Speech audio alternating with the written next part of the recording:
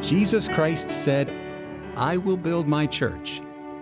For more than 2,000 years, he's been doing all that he promised. Today, his church remains an assembly of his saints, providing a place for worship, fellowship, and instruction.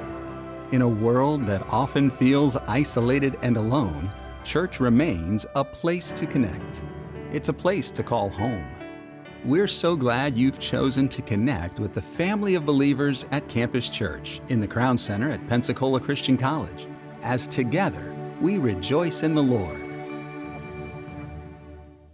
Take your Bible, if you would, and join me today in the book of Luke chapter number 4. Luke chapter 4. I don't know if you ever uttered these words in frustration, maybe when you were in junior high, but they have been often uttered, and not specifically that time period of life, but it seems like those years oftentimes conjure up the words. And sometimes it's with a door that has been flung shut, maybe with a little more emphasis than should have been. But we stomp up the stairs and then we fling the door shut after we utter the words with some intensity to a dad or a mom who has given some instruction or direction that's not what we wanted to hear. And then as that door's shutting, we say, "You just don't understand." We fling the door shut and we go have our own little party of self-pity. Those words have been often uttered, "You just don't understand." But if there's ever a place where they should have never been uttered, it is before a holy God. The Bible reminds us in the book of Hebrews chapter 4, verse number 15, "For we have not an high priest who cannot be," and notice these words, "touched with the feeling of our infirmities, but was in all points tempted like as we are, yet without sin." Those words, "touched with the feeling," it comes from the Greek word sympatheo. It's the place where we get our word sympathy from. We do not have a high priest in heaven who cannot sympathize with the feeling of our infirmity. He was tempted in all points like as we are. That Greek word, tempted in all points like as we are, it means to reveal the nature of a thing. He was tried not to see, is he going to stand or fall, but it actually reveals the nature of a thing. And now as Christ is tempted, which we're about to look at in Luke chapter number 4, we see the nature of a thing revealed. And when you and I face similar advancements by the enemy, temptation that seem to at times rock us to the core, we cannot say to God, "God, you do not understand." We have a God who has been tempted in all points like as we are. A God who sympathizes with the feeling of our infirmity. And yet he's gone through all of that as our example, and yet without sin. The title of our message today is simply this: What to do in the wilderness. God, if you are directing me to a time that it feels like I am in the middle of a wilderness experience, I feel alone, I feel isolated, I feel bombarded with the attack of the enemy. Lord, I'm in this trying, very difficult time. Lord, it's not a place that I would choose. It's not a place I want to stay. But right now, God, I am in a wilderness experience. What do I do? Let me remind all of us, we don't have a Savior that doesn't understand. Don't slam the door on him and say, "You have no idea what I'm going through." If anyone can sympathize with our feeling of infirmity, with the trial of our faith, It is our Lord and Savior, Jesus Christ. What to do in the wilderness? First today, recognize that you are there by design. Recognize that you are there by design. Your Bibles are open right now to Luke chapter 4. Let's begin in verse number 1. Luke chapter 4, verse number 1. Here, the Bible records the following. And Jesus, being full of the Holy Ghost, returned from Jordan and was, now notice these words, you may want to underline or circle them in your own Bible, and he was led by the Spirit into the wilderness. Led by the Spirit into the wilderness. Okay, how many of you have ever been riding with someone before in a vehicle and you're looking around, you know where you're supposed to be going? At least you have an idea of the final destination. But have you ever been in a vehicle before and you ask the person driving, are you sure this is the right way? I mean, I have been asked that question on more occasions than I would care to admit. And oftentimes, actually, no, I'm not going the right way.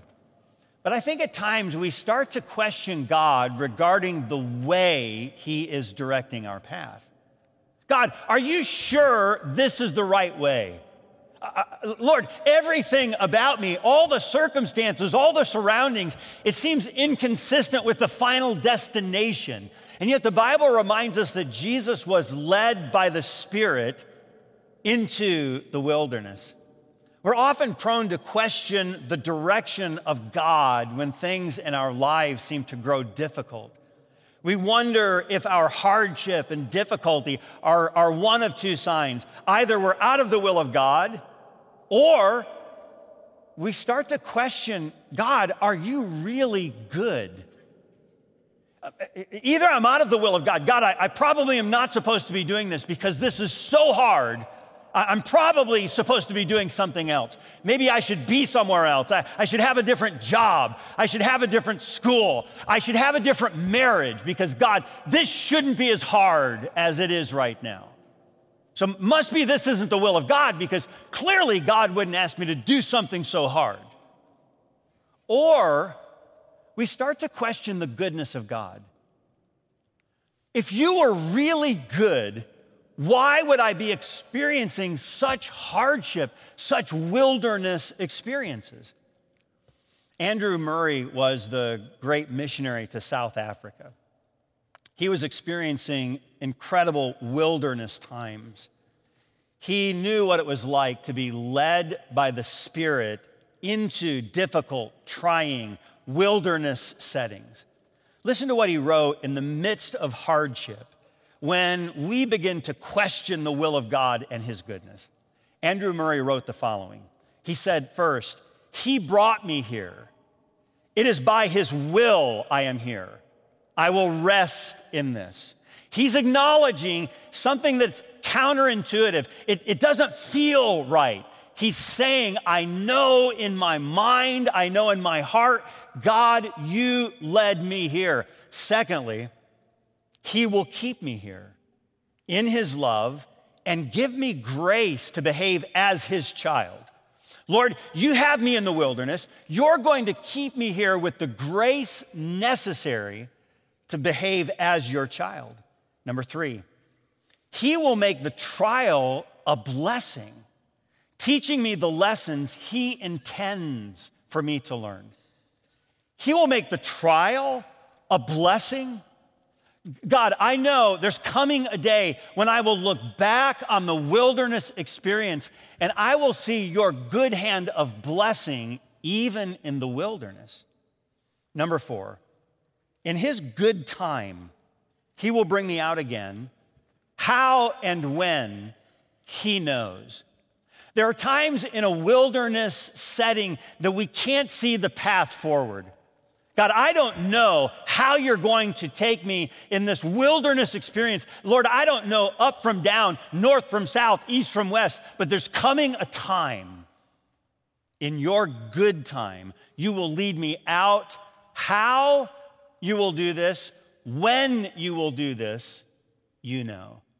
And then he wrapped up these statements by saying, "So let me say, I am here by God's appointment, in his keeping, under his training, for his time."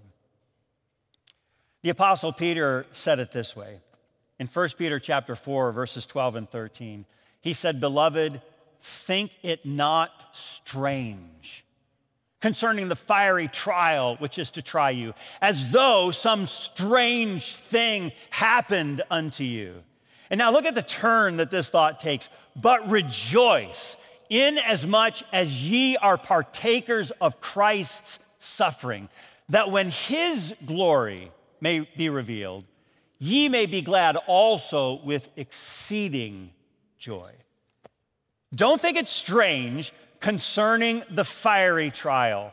Those words, "think it not strange," it's often translated with the idea of being hospitable towards. Think it not strange. It's really, in my mind, it's almost a strange interpretation. Think it not strange. Many times, the same Greek word is used to communicate the idea of welcome like you would an old friend. The wilderness? You mean difficulty, trial, temptation, hardship? Welcome it like an old friend. You be hospitable to it. Don't think it's strange concerning the fiery trial. Welcome it into your life because there is something good in the trial in store for you. In James, he said it, "My brethren, count it all joy when ye fall into diverse temptations." That word's interesting, fall into. You get the idea that it's almost like parachuting into the center of the enemy camp. You fall into diverse temptations. That means various trials. Like, I am surrounded right now by the difficulty. I'm in the midst of the wilderness. He says, listen, count it all joy when you fall into diverse temptations. Why? Knowing that the trying of your faith worketh patience. There's something good in store for you. Listen to the alarming suddenness that's chronicled in the parallel passage regarding the temptation of Jesus found in Mark chapter 1. Listen to how abrupt this is. Mark chapter 1, beginning in verse number 11. "And there came a voice from heaven saying, Thou art my beloved Son, in whom I am well pleased. And immediately the Spirit driveth him into the wilderness." This is right after the baptism of Jesus. This voice from heaven declares, "This is my beloved Son, in whom I am well pleased." And immediately, the Spirit driveth him into the wilderness. You see, these things don't come together. They're not a fit. There's something broken in between them. It's like I just got a commendation from my boss, and then when I'm leaving the office and I have this glow of approval, I find a note on my desk that's saying I'm being demoted. These things don't go together. "This is my beloved Son, in whom I'm well pleased," and immediately. Oftentimes, we start to question the good hand of God. God, is this really of you? What do we do in the wilderness? Recognize you are there by design. Now, it is true, and it should be noted. Wilderness experiences can be the product of our own making. Our own disobedience, our own lack of faith, our own wayward thinking can lead us into a wilderness of our own making. But please note this: God not only permits wilderness trials, He plans them. Every wilderness experience is not a product of your own making. Many wilderness experiences are the product of His own making. What do we do? Well, we remember what we've previously read, and Jesus was led by the Spirit into the wilderness.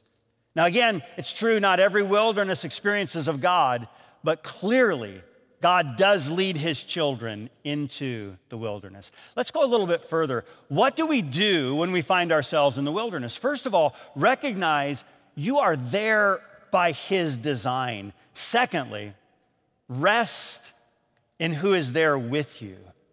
Rest in who is there with you. Look again, verse number 1, Luke chapter 4. And Jesus, being full of the Holy Ghost, returned from Jordan and was led by the Spirit into the wilderness. You know, one of the blessings of finding yourself in the wilderness is the recognition of who is there with you. In John chapter 14, Jesus is preparing his disciples for his departure. Notice what he says regarding his comfort. He's anticipating this, and the Bible says, "And I will pray the Father, and he shall give you another comforter, that he may abide with you forever, even the Spirit of truth, whom the world cannot receive, because it seeth him not, neither knoweth him. But ye know him, for he dwelleth with you, and shall be in you. I will not leave you comfortless. I will come to you." Now again, Jesus is preparing his disciples. He says, listen, I'm not going to leave you comfortless. I'm going to give you another comforter. The disciples had been comforted in the presence of Jesus, but he said, I'm going to the Father, but I'm going to send you another. Listen, there's been a comforter that has been abiding with you. I believe he's referencing himself, Jesus. He says, but soon that comforter will dwell in you. That's the person of the Holy Spirit. Do you know when God drives you into the wilderness, when he has you in a wilderness setting of his own making, what do? We rest in who is there with us. How many of you have ever had a stranger grab your arm on an airplane when the airplane hits a little turbulence? You ever had that before? So why does a person do that? Well, it's not because they're thinking that that's going to make the turbulence go away. They grab your arm because they want to know that someone is there with them. And even during times of some fear on their part, even a stranger will do. Have you ever thought about the fact that you're not with a stranger in the wilderness? The Spirit, Jesus, being full of the Spirit, is driven by the same into the wilderness. It matters who is with you during times of trial. In Isaiah chapter 41, verse 10, what a wonderful verse for us to put to memory. Fear thou not, for I am with thee. Be not dismayed, for I am thy God. I will strengthen thee. Yea, I will help thee. Yea, I will uphold thee with the right hand of my righteousness. What is he saying? He says, here's the reason you don't have to be afraid. I am with thee. You may be in this auditorium with over 5,000 people and feel all alone. You may be watching this service in some isolated place and feel very much alone in a wilderness experience. I submit to you, if you know Jesus Christ personally as your Lord and Savior, you are never alone. Rest in who is there with you. What do we do in the wilderness? We first of all recognize I am there by design. The second thing I do is I rest in who is there with me. What do we do next? Number 3, we remember Satan's tactics. Remember Satan's tactics. Now, let's review what Satan does through the wilderness experience of Christ. Because certainly he has a tactic, he has a plan, he has a strategy, and we're about to see it unfold in this passage of Scripture. What does Satan do? What are his tactics? First, he continually attacks the child of God. What's his tactic? Well, I'm just going to continually bombard you. Satan continually attacks the child of God. Look at verse number 2, Luke chapter 4, verse number 2. Here the Bible records, being 40 days tempted of the devil. And in those days he did eat nothing, and when they were ended, he afterward hungered. Now, we have recorded for us in the verses that are to follow 3 of what we refer to as the temptations of Christ. Okay, now, if you've ever been to Israel, there's a place that they will take you and they will show you this very barren landscape. there is a little monastery that's actually built into the side of the cliffs.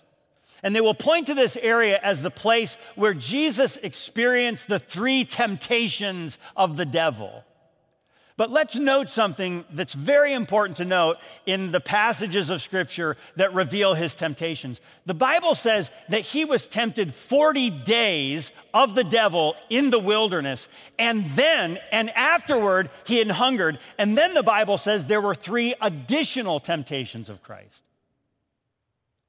40 days tempted of the devil. Now he's at his weakest point physically, and then the 3 temptations that we read about in Scripture. Do you know what Satan's doing? Day after day after day after day, Satan is bombarding Jesus with temptation.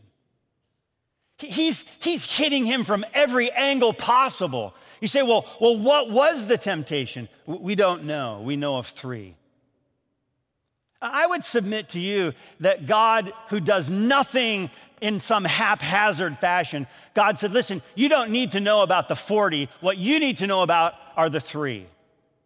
I would even submit further, there may be some temptations that other people won't understand that only you and the Savior will. We don't know all about the temptations of Christ. We just know that this is a continual attack by the enemy. 40 days tempted. The Bible says in Luke chapter 4, verse number 13, and when the devil had ended all the temptation, all 40 days plus the 3 that we know of, he departed from him for a season. There was a little reprieve. But this is not a cessation of the attack for good. The enemy is not said, I'm waving the white flag. I concede. I give up. I surrender. What is it that we learn about Satan's tactics? They are continual. He constantly walks about as that roaring lion, seeking whom he may devour. God certainly understood that we didn't need to know all about the other temptations. But what we do know is that Jesus was tempted 40 days and the 3 temptations. Again, he does depart for a season, and then the attack resumes. What are Satan's tactics? Listen, so long as we are in this earthly tabernacle, let's understand Satan may give us a little reprieve, but his attack is continual. What else do we know about his tactics? Well, he confuses God's love. He confuses God's love. Look at verse number 3, Luke chapter 4. And the devil said unto him, this would be a good word to circle, if thou be the Son of God, command this stone that it be made bread. Now again, this is somewhat subtle, but notice what Satan is insinuating. He's saying, if God really cared for you, then why are you hungry at all? You're going to have to take matters into your own hands to provide for you. If God was truly good, would you have any lack, any want, any need? After all, isn't it God's desire for us to always have, at every moment of our lives, everything our heart desires? We might be asking some questions today like, why am I friendless? Why did my relationship end? Why did my job change? Why was I falsely accused? Why am I struggling financially? Why? And you fill in the blank. We oftentimes have these why questions, and connected to the why is, God, if you really cared for me, then why am I struggling with?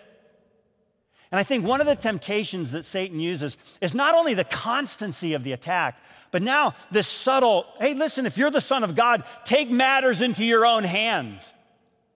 Provide for your needs, because clearly God is not. And what is it that is happening in Jesus' presence? A question regarding the love of God. Satan's tactics haven't changed. He led Eve to believe that if God really cared for her, he would have allowed her to eat of every tree of the garden. One man wrote the following: The problem of reconciling human suffering with the existence of a God who loves is only unsolvable so long as we attach a trivial meaning to the word love and look on things as if man were the center of them. He went on to say, to ask that God's love should be content with us as we are is to ask that God should cease to be God. And because he already loves us, he must labor to make us lovable. Do you know what God is willing to do? Hard things in our lives to demonstrate the fact that he really does love us. The Bible again says in Luke 4:4, and Jesus answered him, saying, it is written that man shall not live by bread alone, but by every word of God. What Jesus is saying is that circumstances alone are not the indicator of God's love. Late this past Friday night, I returned from Pakistan, and I spent several days, of course, with the churches in Pakistan. If circumstances are the demonstration of God's love, then Pakistan is woefully lacking the love of God. Then Pakistan, the place where I visited and put my feet on the ground, that place certainly is bereft of the love of God. Is that what we're to conclude?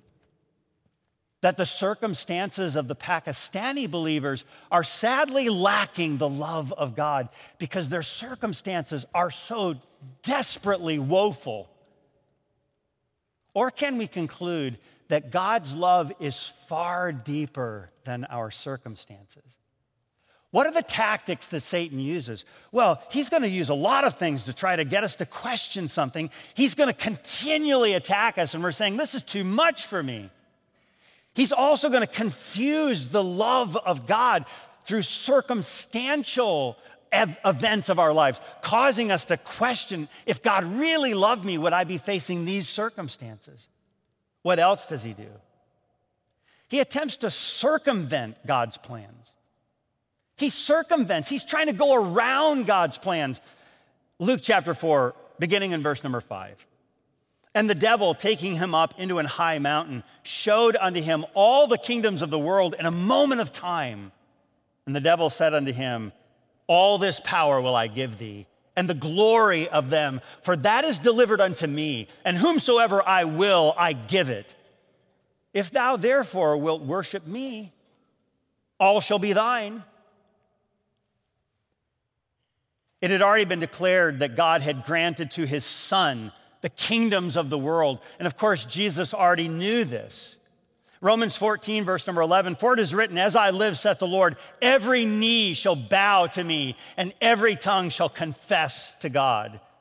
What Satan was offering was actually a good thing, but the way he offered it and the timing of the offer is not of God. Satan was presenting a shortcut, a way of circumventing the will of God. What did Jesus know about what was before him? He knew that future joy and future glory would come only by the way of the cross. Future joy. The Bible reminds us in the book of Hebrews, who for the joy that was set before him endured the cross, despising the shame, and is set down at the right hand of the throne of God. Now listen to the next verse. For consider him, think about him, that endured such contradiction of sinners against himself, lest ye be wearied and faint in your minds. What is he telling us? He's saying, listen, Jesus knew there is only one way to this future joy. There's only one way to this true glory, and that is by the way of the cross. Even now, some of you are bearing your cross. We must remember that there is no other way to arrive at your future joy. The very struggle is proof of God's path, not evidence against it. And Jesus answered, and said unto him, Get thee behind me, Satan, for it is written, Thou shalt worship the Lord thy God, and him only shalt thou serve. What are some of Satan's tactics? What is he using against us? Well, oftentimes he is continually attacking God's child. He confuses God's love. He circumvents God's plans. And what is it that he does? He challenges God's care. Look at verse number 9. And he brought him to Jerusalem and set him on a pinnacle of the temple and said unto him, If thou be the Son of God, cast thyself down from hence. For it is written, He shall give his angels charge over thee to keep thee, and in their hands they shall bear thee up, lest at any time thou shalt dash thy foot against a stone. Do you know what Satan's doing now? He is challenging God's care. Hey, Jesus, why don't you put God's care to the test? See if he really cares about you. And you know, if he really cares about you, he'd keep you from being foolish. He'd keep you from doing something that you probably know you shouldn't have done anyways. Go ahead and be a little presumptuous with the grace of God, because if he really cared about you, he won't let anything bad happen. Satan's tempting Jesus to prove that God really cares. We might say something like, if God really loved me, he would have kept some bad thing from happening to me. Or if God really loved me, he would have never allowed me to do these things. In fact, sometimes we're almost daring God to stop us from our own sin, saying something like, if God wants to stop me, he can. And Jesus answering said unto him, It is said, Thou shalt not tempt the Lord thy God. You know, lastly, as we wrap this up, what do you do in the wilderness? Rejoice that usefulness follows wilderness. Rejoice that usefulness follows wilderness. Luke 4, beginning in verse 13. And when the devil had ended all the temptation, he departed from him for a season. Now notice this. And Jesus returned in the power of the Spirit into Galilee, and there went out a fame of him through all the region round about. What do? We must submit ourselves to this progression. That is, usefulness follows the wilderness, just as power follows the pain. How often you and I are prepared to tell the Lord when enough is enough, as if we know when we're prepared for usefulness. This is never his pattern. He alone knows when our wilderness is to conclude and our enhanced usefulness is to begin. The Puritan Thomas Manton perceptibly observed the following. While all things are quiet and comfortable, we live by sense rather than faith.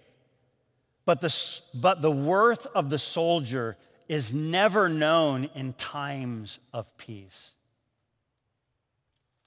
Why is God allowing our trials? To reveal those things that we value more than God? To refocus our attention on what really matters? To wean us from wrong dependence on anyone or on anything, and simply to mature our faith.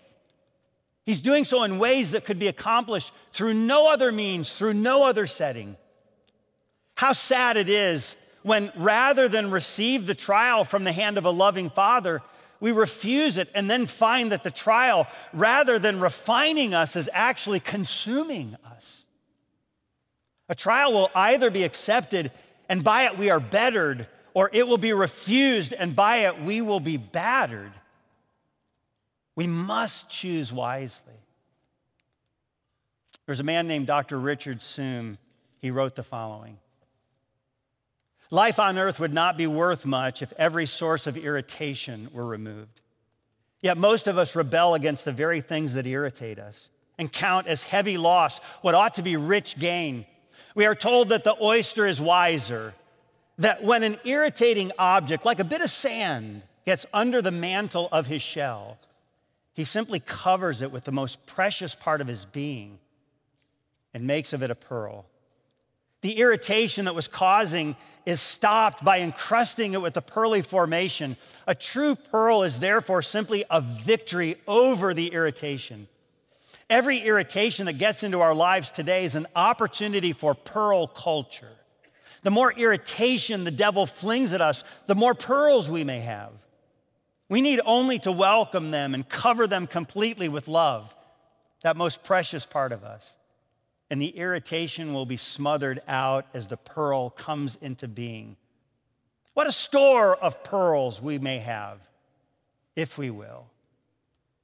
God may be flinging into your lives those very things right now that need to be covered in His love, and He is making something of far deeper value than the irritation or the wilderness may seem at first glance.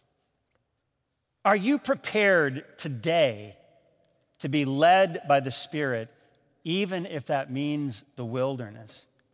Do you find yourself currently in a wilderness situation? Will you trust Him in the wilderness of uncertainty and even doubt to know that you are there by His design, and He will bring you out with renewed purpose, with renewed power in His good time? We're glad you joined us for Rejoice in the Lord as we've discovered answers to life's questions from God's Word. For a recording of today's message, What to Do in the Wilderness, call, write, or go online. Include a gift of $7.50 for a CD or $15 for a DVD. Write us at Rejoice in the Lord, Pensacola, Florida 32523, or call 1-800-223-9727. Messages are also available on iTunes when you search Rejoice TV, or find us on YouTube by searching Rejoice in the Lord. Your financial support is vital to keep Rejoice on the air. Your tax-deductible gift enables this viewer-supported ministry to spread the gospel around the world, encouraging Christians and reaching people for Jesus. This is Rejoice in the Lord. I'm so thankful for many faithful viewers like you who watch Rejoice in the Lord each week as we study the Word of God and sing His praises. You know, often we hear that the music on Rejoice encourages and inspires.